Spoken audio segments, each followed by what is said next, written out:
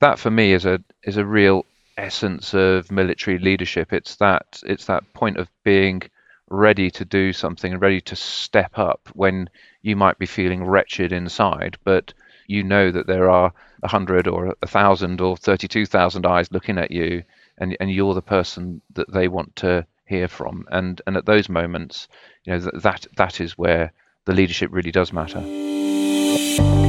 Hi there, I'm James Ashton. This episode is a very special one. I've welcomed dozens of leaders onto this podcast in the last 2 years, but this is my first foray into military leadership.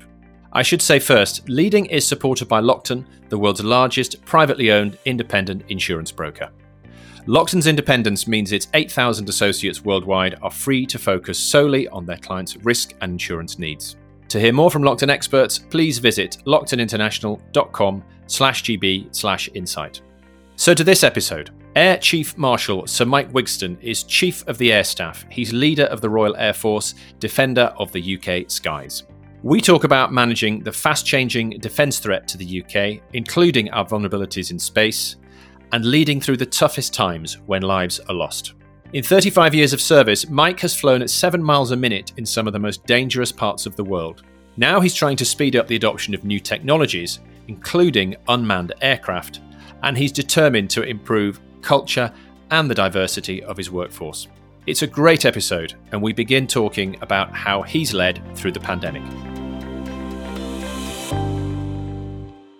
I've been chief now for about 18 months, and so a significant part of that time has been spent dealing with the pandemic. But as the Ministry of Defence, as one of the service chiefs in Defence, we've also been at pains to point out that whilst we've got a nation that's got a real challenge on its hands to deal with the pandemic, at the same time there are things going on in the world, threats manifesting, an uncertain, complex and dynamic strategic context where we have to continue to do what we do at our core, which is the security and defence of the United Kingdom. So for us, the business continued. In my case, air and space power to protect the United Kingdom. We had to continue with that, as well as supporting the national effort against COVID-19 and making sure that our force stayed resilient as well. So it added another tier of demand on the Air Force. And how did you do that? Were there any particular things you had to do to make sure that RAF could support civilians? Yes. So in the first instance, I think just like any organisation, there was that uncertain phase in the February, March, and into April timeframe where there was uncertainty about what we were dealing with, this new hazard, this new threat, and there was uncertainty about what the future might bring. And I think as we sort of worked our way through that and kept our eye on the operational mission overseas, I've currently got over 3,000 people deployed around the world, for example. Well, keeping those sustained, keeping the supply of equipment and serviceable aircraft, keeping those people healthy and ready for operations became an important part of our sustained effort during most of 2020. But at the same time, alongside the Army and the Navy, we had hundreds of people supporting the national effort directly. So I've got about 600 medical professionals who their day-to-day jobs are embedded in the NHS. In a period of conflict, we would call them back and put them into military hospitals, but in peacetime, their role is embedded in hospitals around the UK. So they've been right alongside their NHS colleagues on the very front line of the battle against COVID-19. But as I'm sure you've seen in some of the media reporting, we've had military supply chain experts, military planners. We've used Royal Air Force aircraft to bring British nationals back. We've used Royal Air Force aircraft and helicopters to move COVID patients around the UK. So we've been involved in our way in supporting the national effort. That's been on top of the day-to-day task of protecting the skies of the UK and tackling threats to our security and prosperity around the world.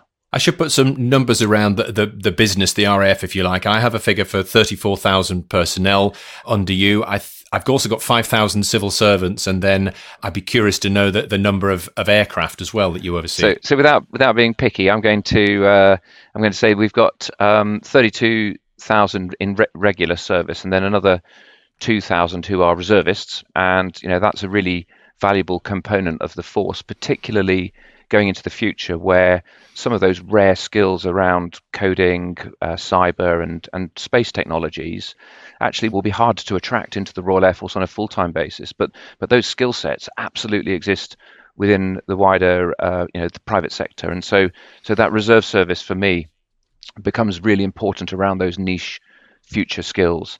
And then I've got 4,000 civil servants who provide an invaluable role across all aspects of our business, right out to the front line as well. So there's a real mix. And then the other component of our workforce, if you like, that I absolutely depend on is our contracted base as well, and our permanent contractors. And we use contractors for everything from training our aircrew and our engineering recruits all the way through to generating serviceable aeroplanes, so doing our deep engineering, making sure that we've got a reliable supply of aircraft that are ready to fly. So, we've got a real mix of workforce that comes together, and all of that contributes. And going back to in context of COVID, of course, each of those different cohorts has got different demands and different pressures on them, both professionally in the workplace, but also in their home lives, and having to sort of lead people through that uncertainty, through some pretty grim circumstances, added another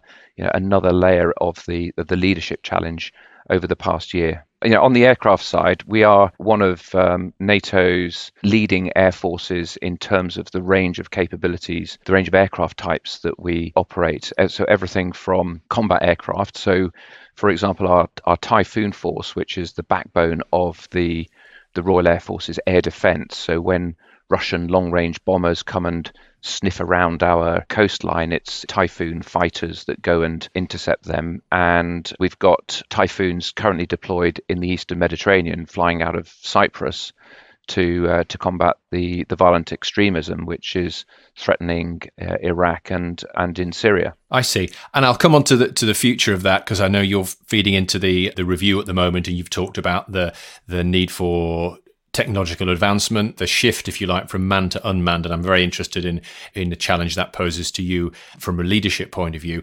But I was looking at your CV and how you're described on the RAF website. You're accountable to the Secretary of State, Mike, for fighting effectiveness, efficiency, and morale. I mean, the three pretty big buckets. I'm interested in how you break that down.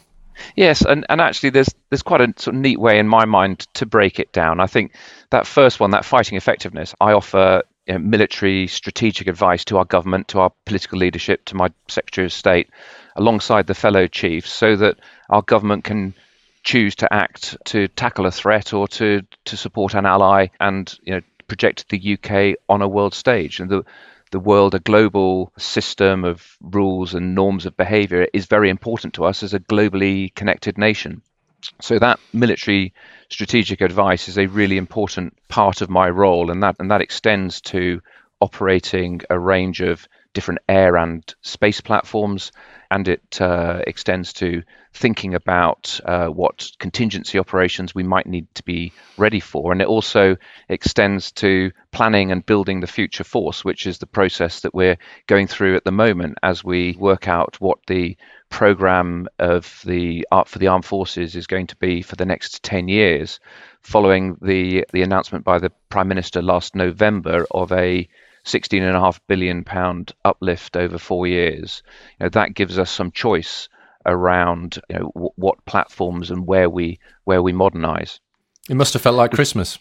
In the circumstances, it was a hugely significant announcement. What it spoke to was our government, our political leadership's recognition of the centrality of the armed forces to the security and the prosperity of the United Kingdom. And this is something that's non-discretionary for the government. And of course, it's hugely welcome. And in the circumstances, I recognise that the responsibility that then places on us as the current leadership to get it right and to make sure that we are making every pound that is invested in our armed forces, worth it for our government, and for our nation's security.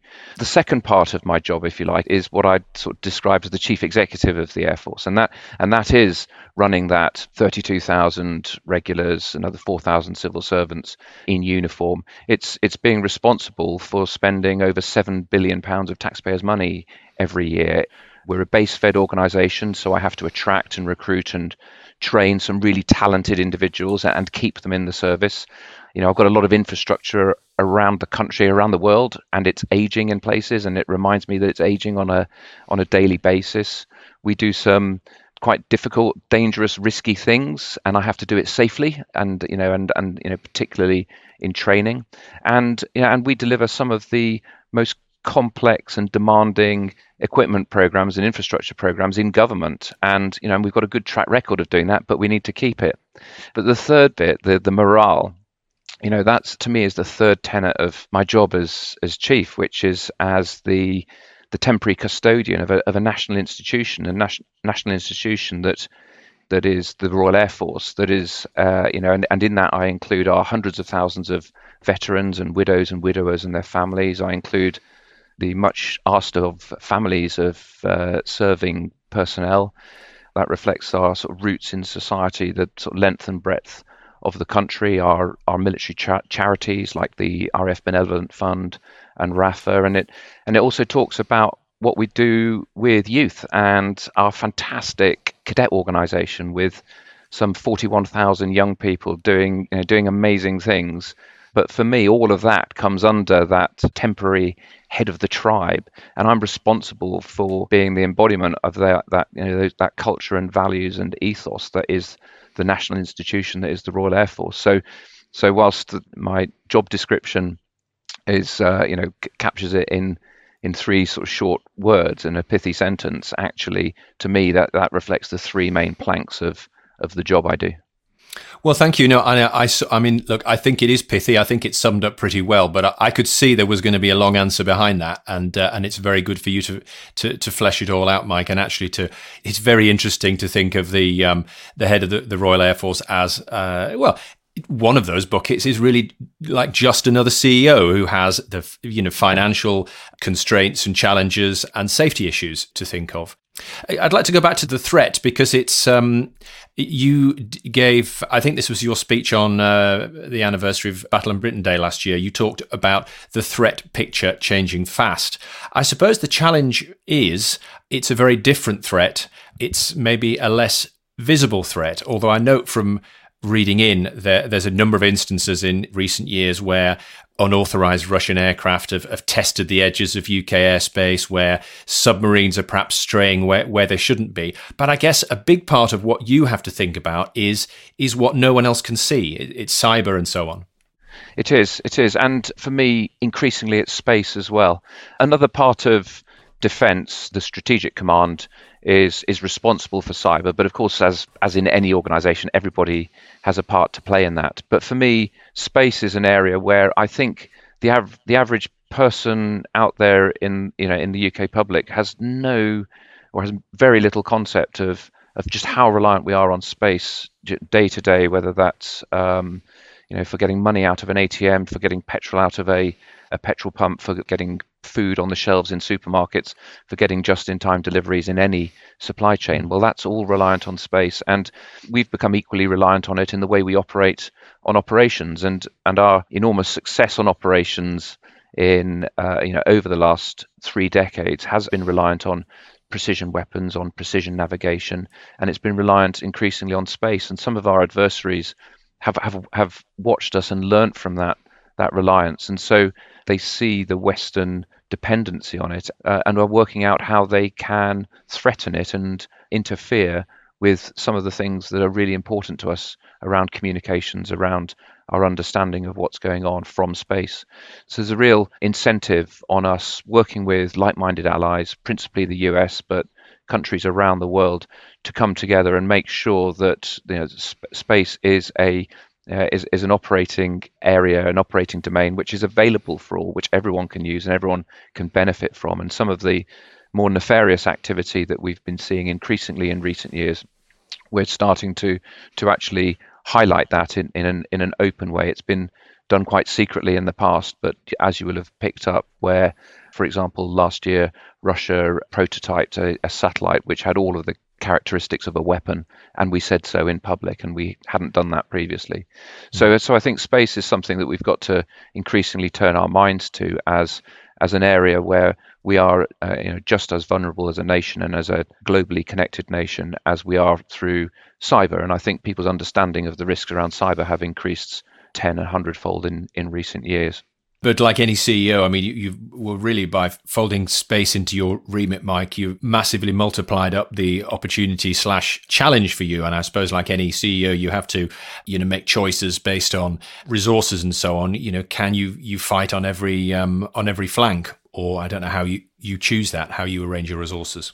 Yes, and that's absolutely the challenge of the moment. So we're speaking in early February, and there's another few weeks yet of working through to the point where our political leadership will make the choices around the future shape of the armed forces. But as the Prime Minister has already announced in November, that the UK's position in space is something that this government is absolutely determined to secure and invest in. So whether it's the Prime Minister's mention of space launch ambitions from the British Isles, or whether it's the really important step from my perspective, and speaking very parochially in that regard, the very important step of establishing a UK Space Command for the first time. That's important to me because of everything that I've said in terms of space as an operating environment, but it's also important to me because the Royal Air Force has been given responsibility on behalf of the Ministry of Defence, on behalf of the nation, to establish that UK Space Command, and we'll be doing it within the headquarters here at RAF High Wycombe. And that review that you talk about is the integrated review, which is, it seems to me like a once in a generation opportunity to shape UK's role in national security, foreign policy, what the Defence Force should look like. I know, looking 20 years out, you've got 35 years of service, so you've seen what it's used to look like, and I see a lot of language about we mustn't be geared up to fight the last war. So what should the RAF look like, say, 20 years from now? Yeah, and that's been the really live discussion, negotiations as well over the last year as we teased exactly that out. This integrated review, and as I say, which is going on at the moment, will be that opportunity for us to really take a step into the armed forces, not just the RAF, but the Army, the Navy of the future, and making sure that we are that modernising force that is going to be fit for the threats and the challenges that we think we will face in the future. The strategic context of chronic instability, that uncertainty, and the fast evolving technological threats that we're facing mean that we have got to do something differently. And for me, that's that is all about the opportunities of the digital revolution. And we see information technology and the consumer and commercial digital revolution. Well, that's just as applicable to us in the armed forces, and that will be a really important part of what we do going forward. Well, through that technological leap, well, machines are capable of doing things that until now humans have had to do, and that's most evident to my mind in flying aircraft like the one behind me. We're reaching the point now where the human in that machine isn't really flying the machine. The human in that machine is operating that complex system of sensors and weapons, and doing what humans really do best, which is to take in a wide range of inputs and actually be able to make sense of it. So there's still that human that needs to be in the loop. But that human in that machine behind me, he or she could have 4, 5, or 6 autonomous pilotless aircraft flying alongside him or her, where the mothership, if you like, is able to control those, and they're able to fully play their part in a very complex air-to-air combat or any operational scenario. So even 5 years ago, that aircraft with a pilot in it would have had to have another 8 aircraft with pilots in them. Well, we are within a decade of having a mothership like that, and any number of uncrewed, unpiloted aircraft flying in formation. That's what the technology is offering now, and the integrated review is our opportunity to make that leap, make that generational leap. Even in 20 years, I still think for the most complex scenarios, we will need a human who has that ability to compute what's going on right up there. But I think we're going to increasingly see automation creeping in across all aspects of what we do as an Air Force. I was going to say, does the human still have a role in the sky? Because I know, ahead of the review, one investment that you're making is these Loyal Wingman products, the unmanned fighter craft, which I think been developed in Belfast to fly alongside the Typhoons or the F-35s. Yeah. You still see you'd need the human in the sky. I mean, does it? As someone who has grown up in a very we'll come on to culture and people a little later on, but it's very much about the person. Does it at all fill you with unease that is the way forward, that you're having to trust the technology so much more than you ever did? No unease at all, and I think it just offers so much opportunity and so much scope for doing what we do even better. The reason I say that I still think there will be an element of requirement for a human, because right now, as far as the UK is concerned, we will need a human to be the ultimate decision maker when you're committing lethal force. So whether you're dropping a bomb or firing a missile, there needs to be a human in the loop for that. And some of what I've said about the threat to space, well, that's about the threat to long distance communications.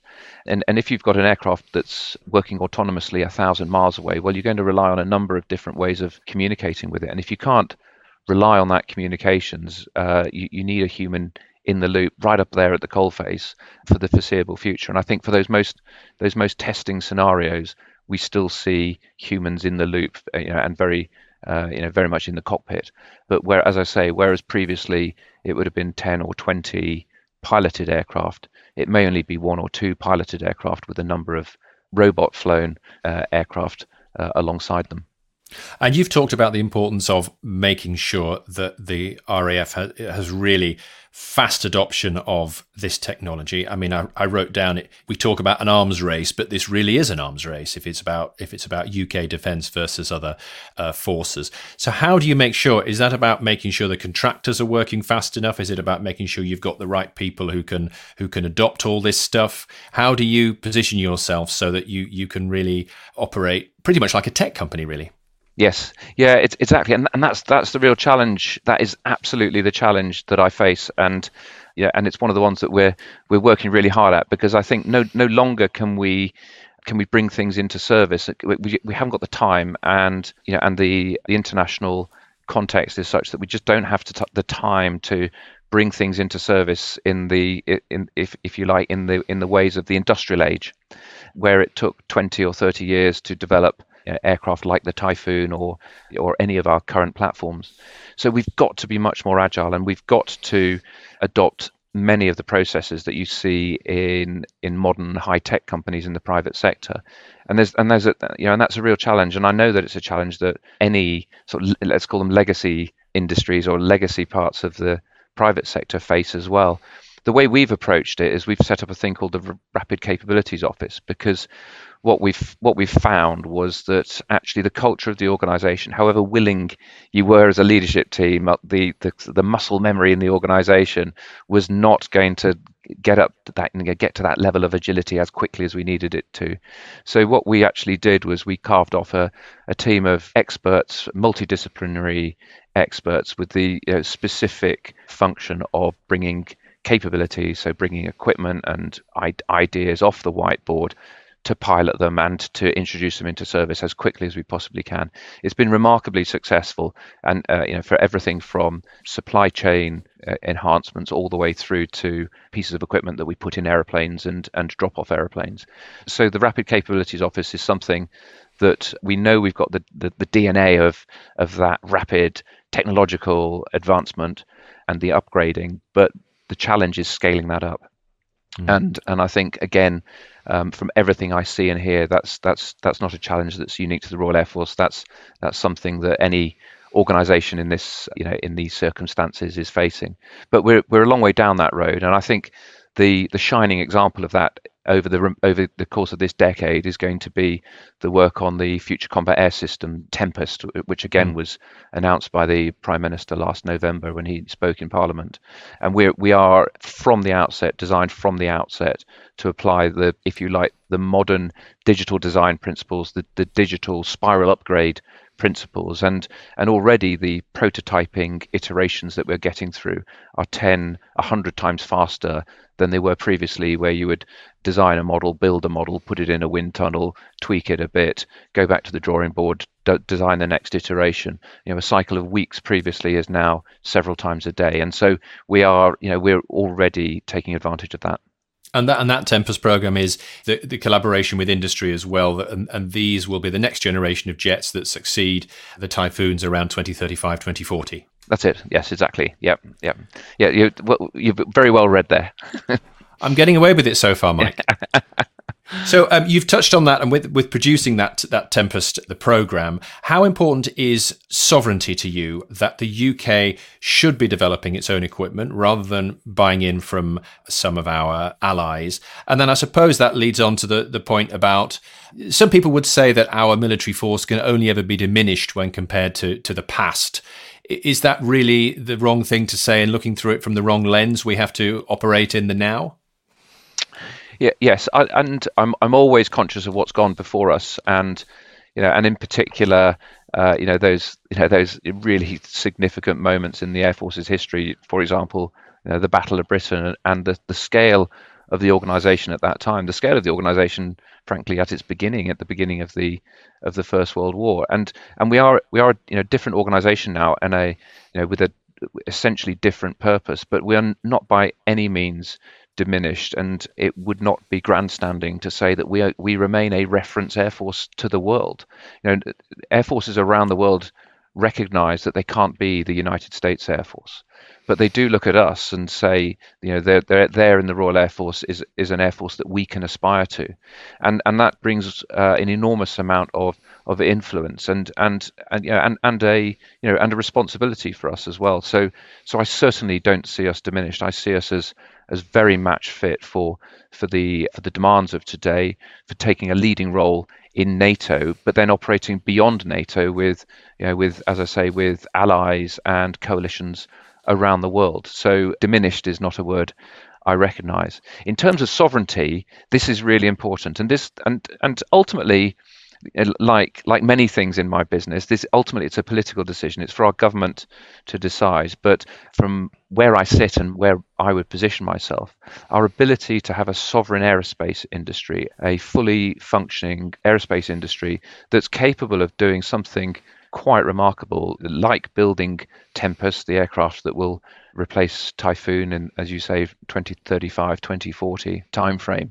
To have been a lead partner in building the Typhoons themselves alongside Spain, Italy, and Germany.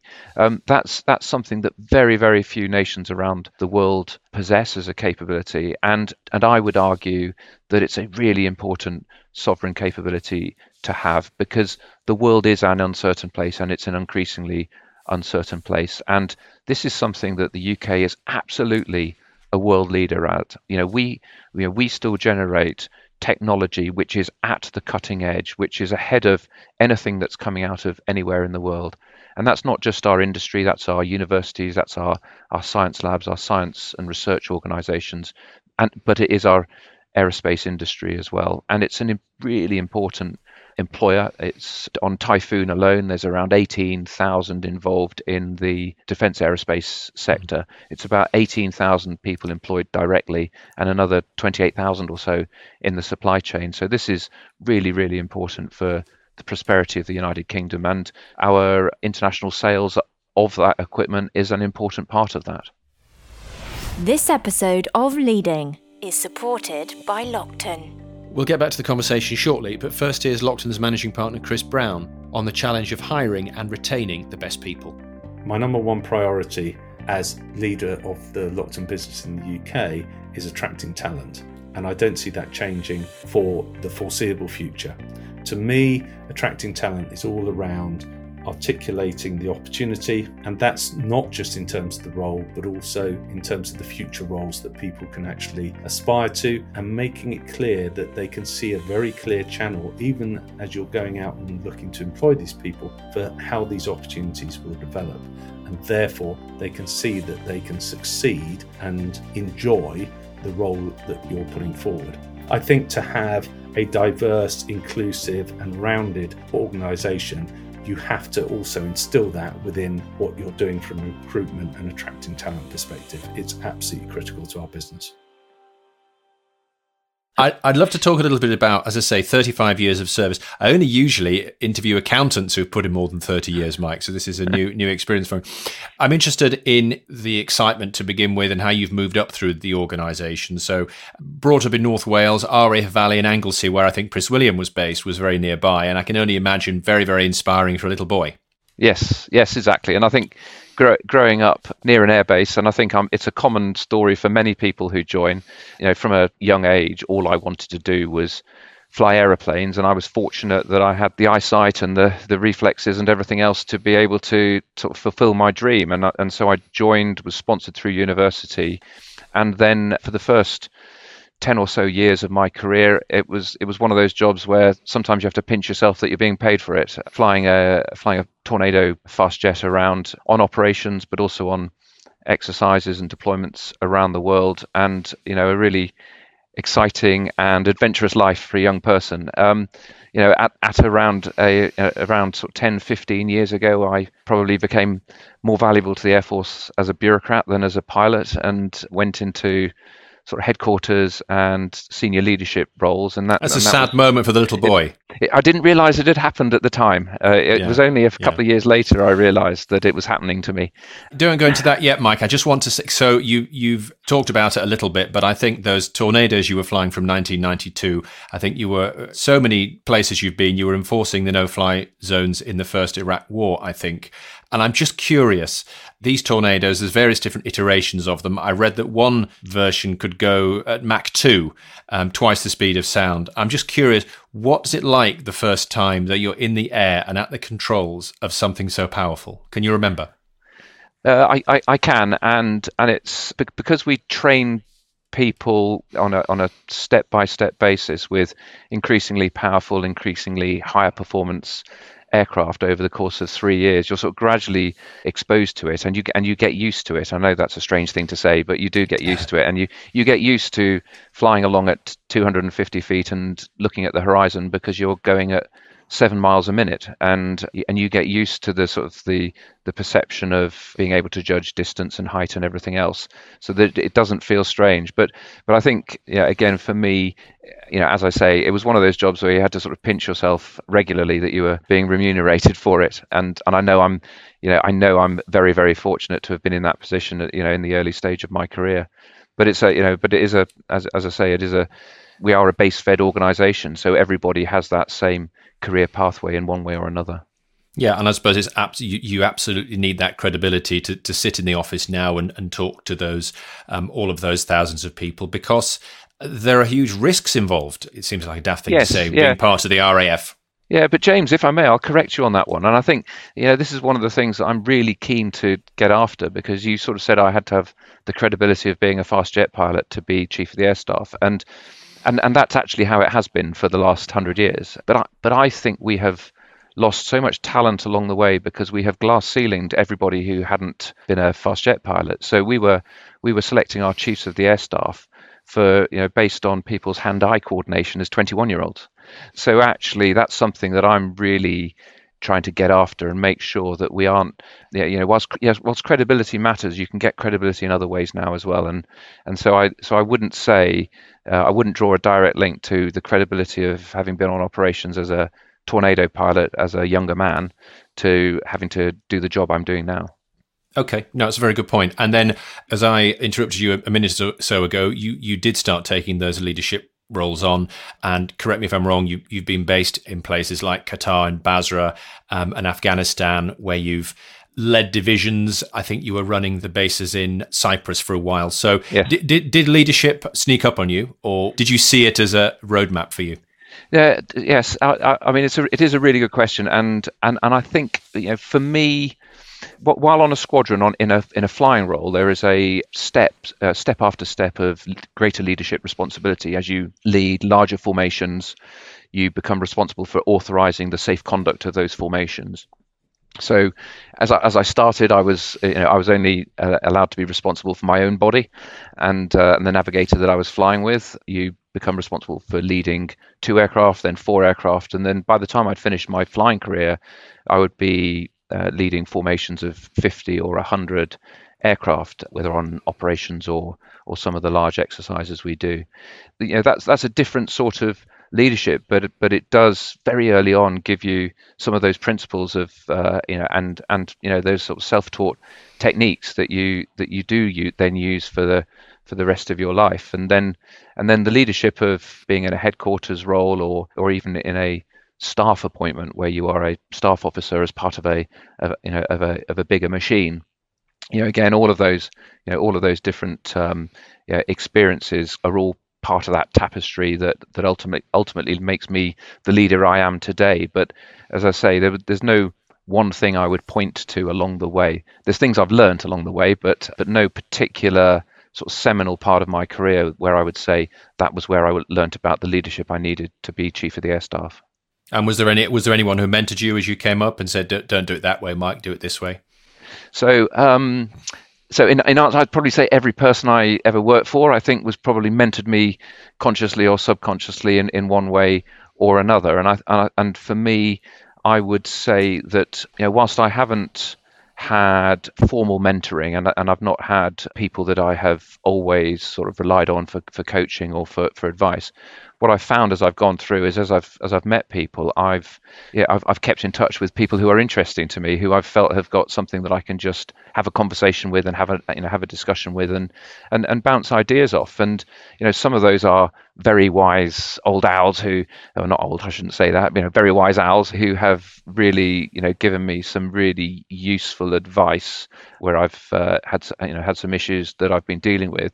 But some of that as well has been much younger people in the service who I've met as going around as a senior officer, had a conversation with, and they've said something that's really interested me or has kind of sort of grounded me suddenly in the reality of what that person's experience is. So using that reverse mentoring is something that I've found immensely valuable, and it's something that I tell to all of my senior team that go and find people that you can have a trusting relationship with from down within the organization, and really use that relationship to make yourself make better decisions. Coming onto people, I think now, and I'm curious because you clearly thought a lot about the people. I think you had, I think deputy commander capability was a role that involved the people agenda. I suppose really with the day-to-day of what you do, Mike, I'm curious about how you've talked about lethal force. Is the way that you normalize what the RAF does? I mean, you do defend the skies, you do absolutely watch and monitor and prevent conflict, but in some cases, you have to go out to destroy the enemy before the enemy destroys us. I don't know how you rationalize that. Yes, I mean, and ultimately, those of us that have the privilege of wearing this uniform, that is not explicit in the contract, but that is the contract, that you need to be prepared to put yourself in harm's way for the defence of the United Kingdom, but also you need to be ready to do harm unto others. And I think for me, what really matters in that is the righteousness of what you're doing. And for example, the operations that we are continuing in Syria and Iraq at the moment, those people, those violent extremists on the ground in that part of the world, left to their own devices, they would very, very quickly manifest themselves as threats to the streets of the UK and to our allies, just as they were previously. These are violent, nasty people who would do us harm. So for us as a force, that being absolutely conscious of the fact that we are making the streets of the UK and our allies safer is a very, very, very important element of that preparation for operational service.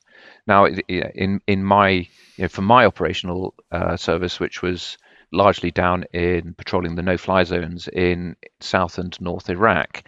An element of the activity there we were being shot at, and when you're being shot at, it's much more instinctive to respond, and so in those circumstances there's less of a there's less time to think about it, obviously, but it's a clearer cut case of self-defense.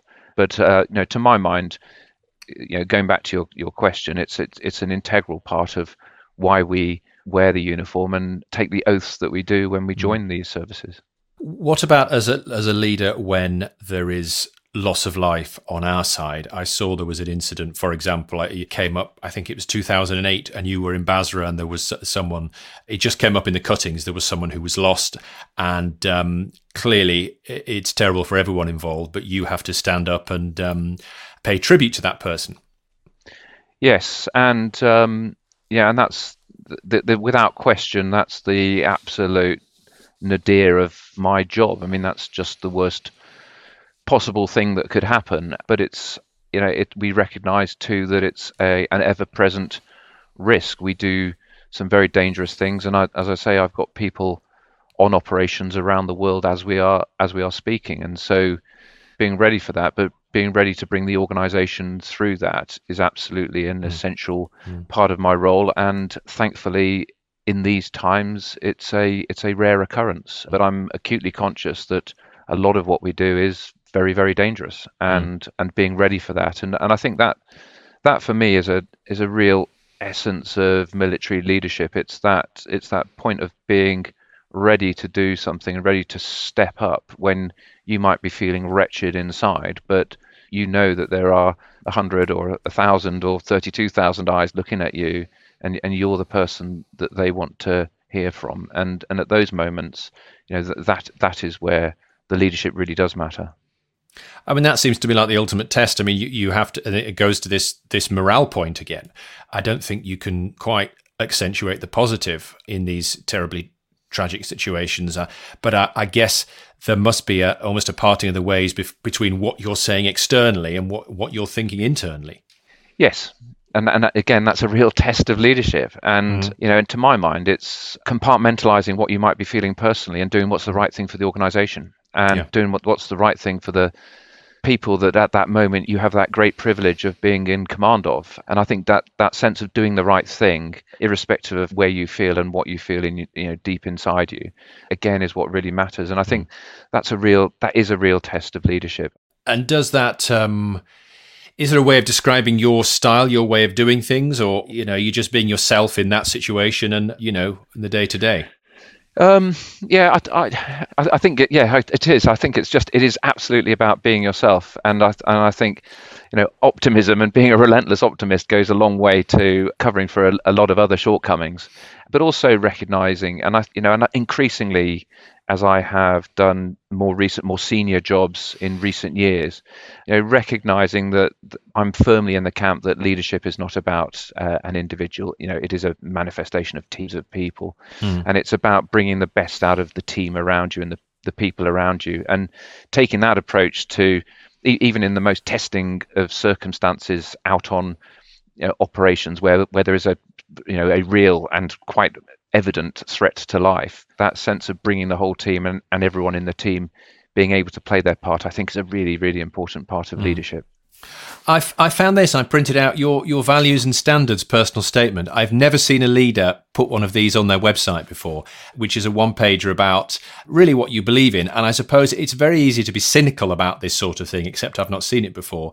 And I suppose you put it out there soon after you took the leadership job, and I suppose everyone around you has to make sure that all these words turn into deeds. Yes, and that's something that's that is really important, that really does matter to me. And what's helped shape my my thinking about that was relatively recently, and it was in 2019 that the then Secretary of State asked me to look at a number of instances of inappropriate, allegedly illegal activity, and certainly pretty, as reported, pretty disgraceful behaviour by various parts of the armed forces in quick succession. So I went and did a report on inappropriate behaviours in the armed forces, And I think my kind of generally optimistic disposition and going through the world, seeing the good in people, if I can put it in that way, had probably blinded me over the years to the ability of humans in organisations like the armed forces, like the Royal Air Force, the Army, or the Navy,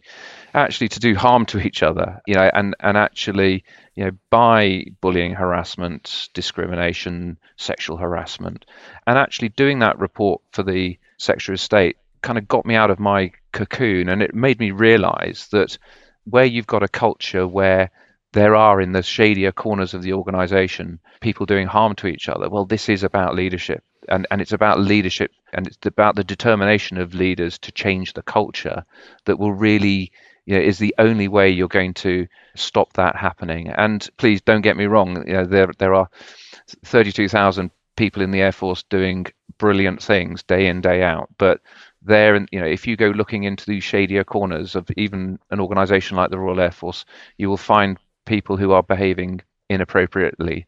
And for me, that has become a very, very important part of my time as chief. And I would even to go so far as to put it in legacy terms, if you like. This is one of the things that I want to be remembered for, that we really, as an Air Force, not just talked about intolerance of or zero tolerance of inappropriate behaviours, but actually got after it as well.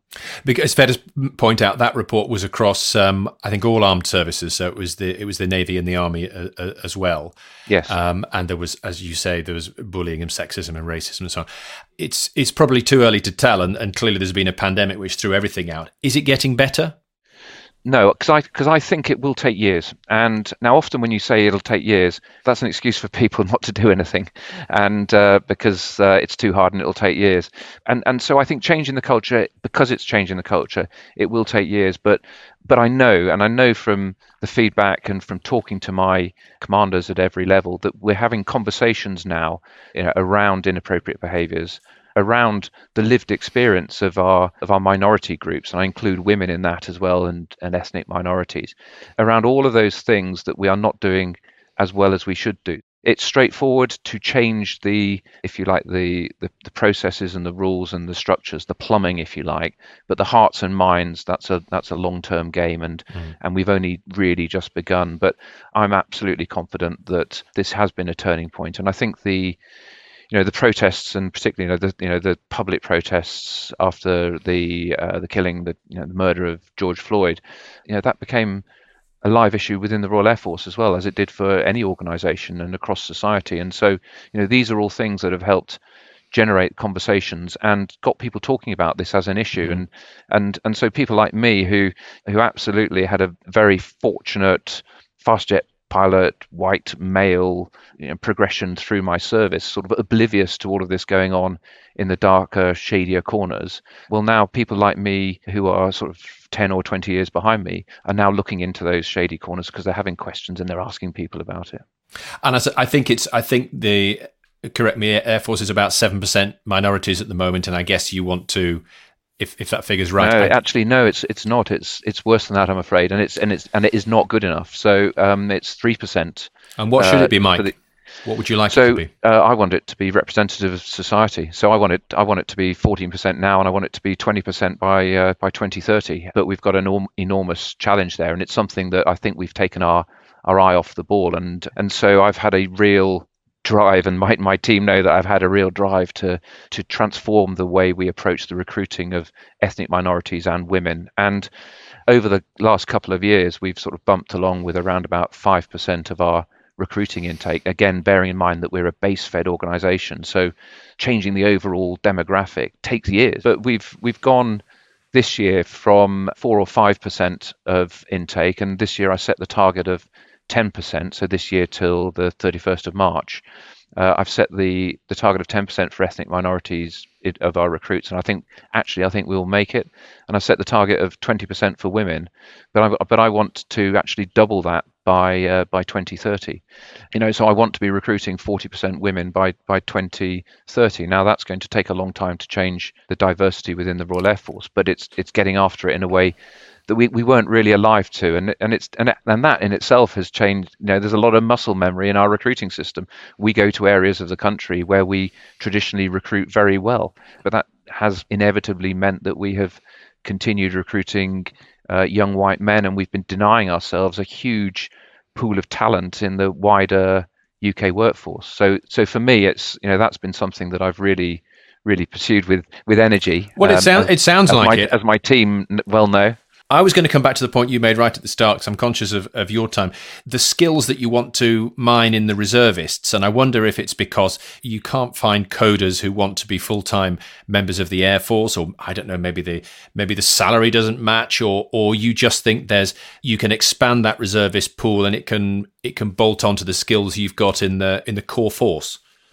Yes, actually, it's a bit of all of that, and it's also the fact that what we would enable people to do whilst they had their reserve uniform on is something that in a private sector or in a commercial setting may not be possible, may be illegal. And so for our cyber operators, for example, there's some really interesting professional things that they could do. Now, it might not be enough to make them want to be full-time in the services because of their personal circumstances, because of their pay packet as a data analyst for Google or whatever, but we absolutely have something to offer as in terms of reserve service, and I think that's a model that going forward we need to be much more agile in terms of attracting people like that and establishing a cohort where they're coming in for their reserve service, but they're immediately put to task on something which they see as has a direct link to protecting and defending the United Kingdom. And with something like cyber or space operations, actually, we can do that, and we're already doing that. Mike, I think I've asked everything. What else have I missed that I should be asking you about your leadership? Oh, that's a question I wasn't expecting. I think for me, the one you didn't ask, I think, was it was about legacy. Now I know I sort of mentioned some of the things. You're too new, Mike. I can't talk about your legacy yet. You've only just arrived. Well, that's interesting, and that is a moot point, and that's a live issue because chiefs and all of the chiefs only do 3 years traditionally, and I think by private sector standards, a lot of people listening to this podcast would say, that goodness me, that's not enough time in a chief executive role, and I tend to agree. But it's a live issue right now. But I think, for me, the legacy that I really do want to leave is awakening the Royal Air Force's innovative instincts, and for the Royal Air Force to be really thinking and talking about and shaping itself for the Air Force of 2040 and beyond. Because I'm acutely aware that the decisions I'm making now, the programs we're embarking on now, they won't happen in my service career, and they won't happen in a number of people in the headquarters service career. It's the generation who in 10 or 20 or 30 years time follow us. And I've always thought that that's been a missing part of our conversations within the Royal Air Force in recent years. But we've got this rich history now of 103 years of technological innovation. Throughout our history, we've been right in the lead in technical innovation, and I'd like to capture some of that again in the 21st century, around 21st century technologies. So having that conversation with our people, getting people to feel that not only are they doing their day job protecting the UK today, but that they are also contributing to building the Royal Air Force that their successors will have to pick up and fight with and win with in 30 years' time. So that for me is the legacy. That was the question you didn't ask. Well, I just thought because you were too new, but I see that I can see that you'd rather stick with it if you could a little longer. I should just say, look, I'll give you your full title, Air Chief Marshal Sir Mike Wigston. Thanks so much for the conversation, James. It's been an absolute pleasure, and I've really enjoyed it. Thank you. Thanks for listening to this episode of Leading with James Ashton. Please rate and review us if you like what you've heard. I'm trained to be cynical, but even for me, it's hard to come away from that conversation with Sir Mike Wigston and not be inspired. This episode was supported by Lockton, a global independent insurance broker whose people have the freedom to think and act in the best interests of their clients. For more details, go to locktoninternational.com/gb/insight. You can also dive into the Leading archive to hear more than 60 CEO stories from the worlds of business, charity, the arts, and more. Or pick up my book, The 9 Types of Leader, and check out leadingpod.com. More new episodes coming soon.